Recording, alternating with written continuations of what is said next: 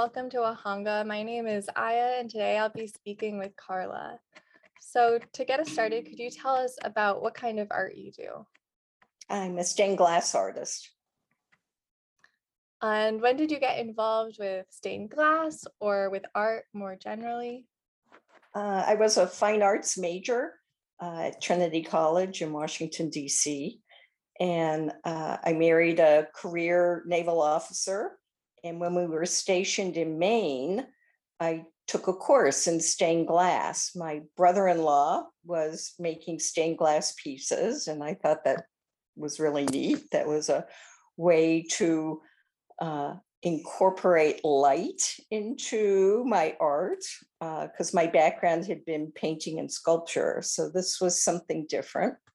And I just fell in love with glass and the fact that your artwork changes throughout the day depending on the light coming through it.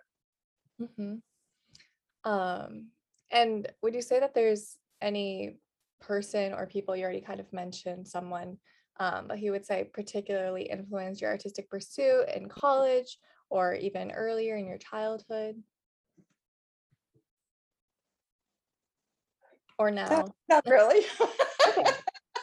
I'm doing solo. That's perfectly fair. What would you say motivates the art that you make? Motivates me? I just like creating stained glass pieces. Mm-hmm. I don't need much more motivation than that. Mm-hmm. I do military themed things because my husband was a career naval officer, and so we traveled around. There were joint tours, so you get to know Army, Air Force, Coast Guard personnel, and so I do their logos in stained glass. Mm-hmm. But just about anything. I mean, you can see in the background, that's one of my pieces. Mm-hmm. So I do windows, panels, lamps, name plaques. Mm-hmm. I just like working with glass. Yeah, that's great. There's not a whole lot of deep thinking to it. And I don't know, I see that the stained glass behind you, it looks like trees yeah, it's a beautiful tree. Tree, and then there's a transom window up above. Okay, very cool.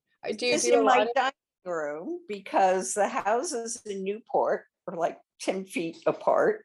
And so we were looking into their dining room and they were looking into our dining room. No. Let's yeah, create a little privacy here. perfect solution, and it's beautiful too. Do you do a lot of nature themes in your stained glass, or is it really whatever sparks your interest? Just whatever. I was doing some mythological creatures, Medusa, Griffin. I did some religious things, Daniel in the Den of Lions, wheat stems, Garden of Eden.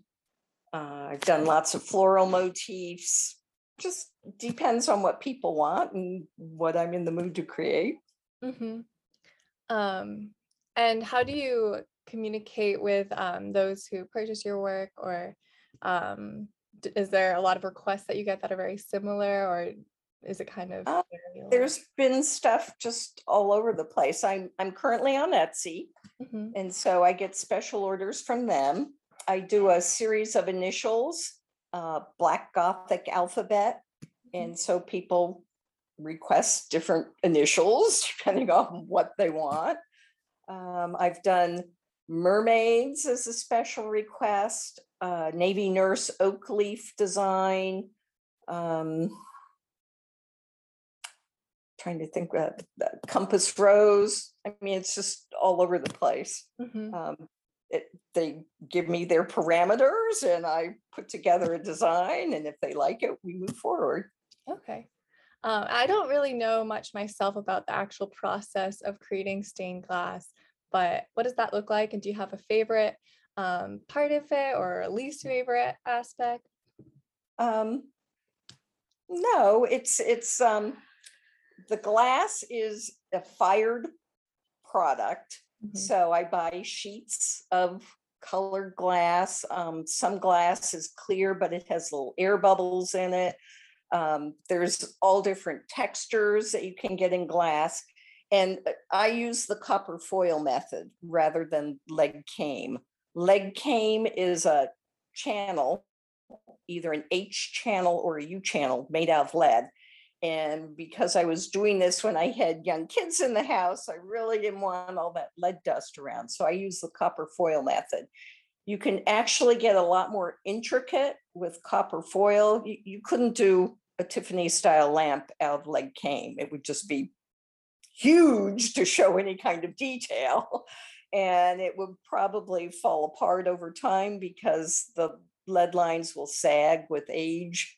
And you have to put a compound in the channel to keep the glass held in. So copper foil is the way to go for me. So each piece gets cut. I lay a pattern piece on the glass, trace it on there. My analogy that I've used with students before is sewing. So you have a piece of cloth, you put a pattern on it, you cut around the pattern, then you sew it all together. So you cut the glass. I grind the edges because they're very sharp and I don't want my fingers cut up. You apply copper foil, which has an adhesive backing like Scotch tape. So you center the foil on the glass. So each edge of the glass has a little bit of tape showing. Then that whole seam gets soldered together, and solder is made out of tin and lead. And you solder the front, you solder the back, piece is good to go. Okay. And you mentioned that you teach also?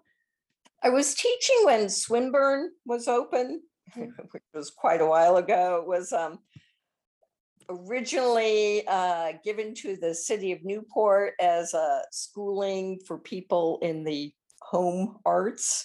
And then they started teaching all kinds of things, cooking and crafts, and then it was sold.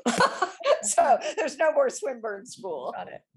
I was kind of hoping that the art museum teaching area would open back up, but with the pandemic, that hasn't happened. So, but I have taught in the past.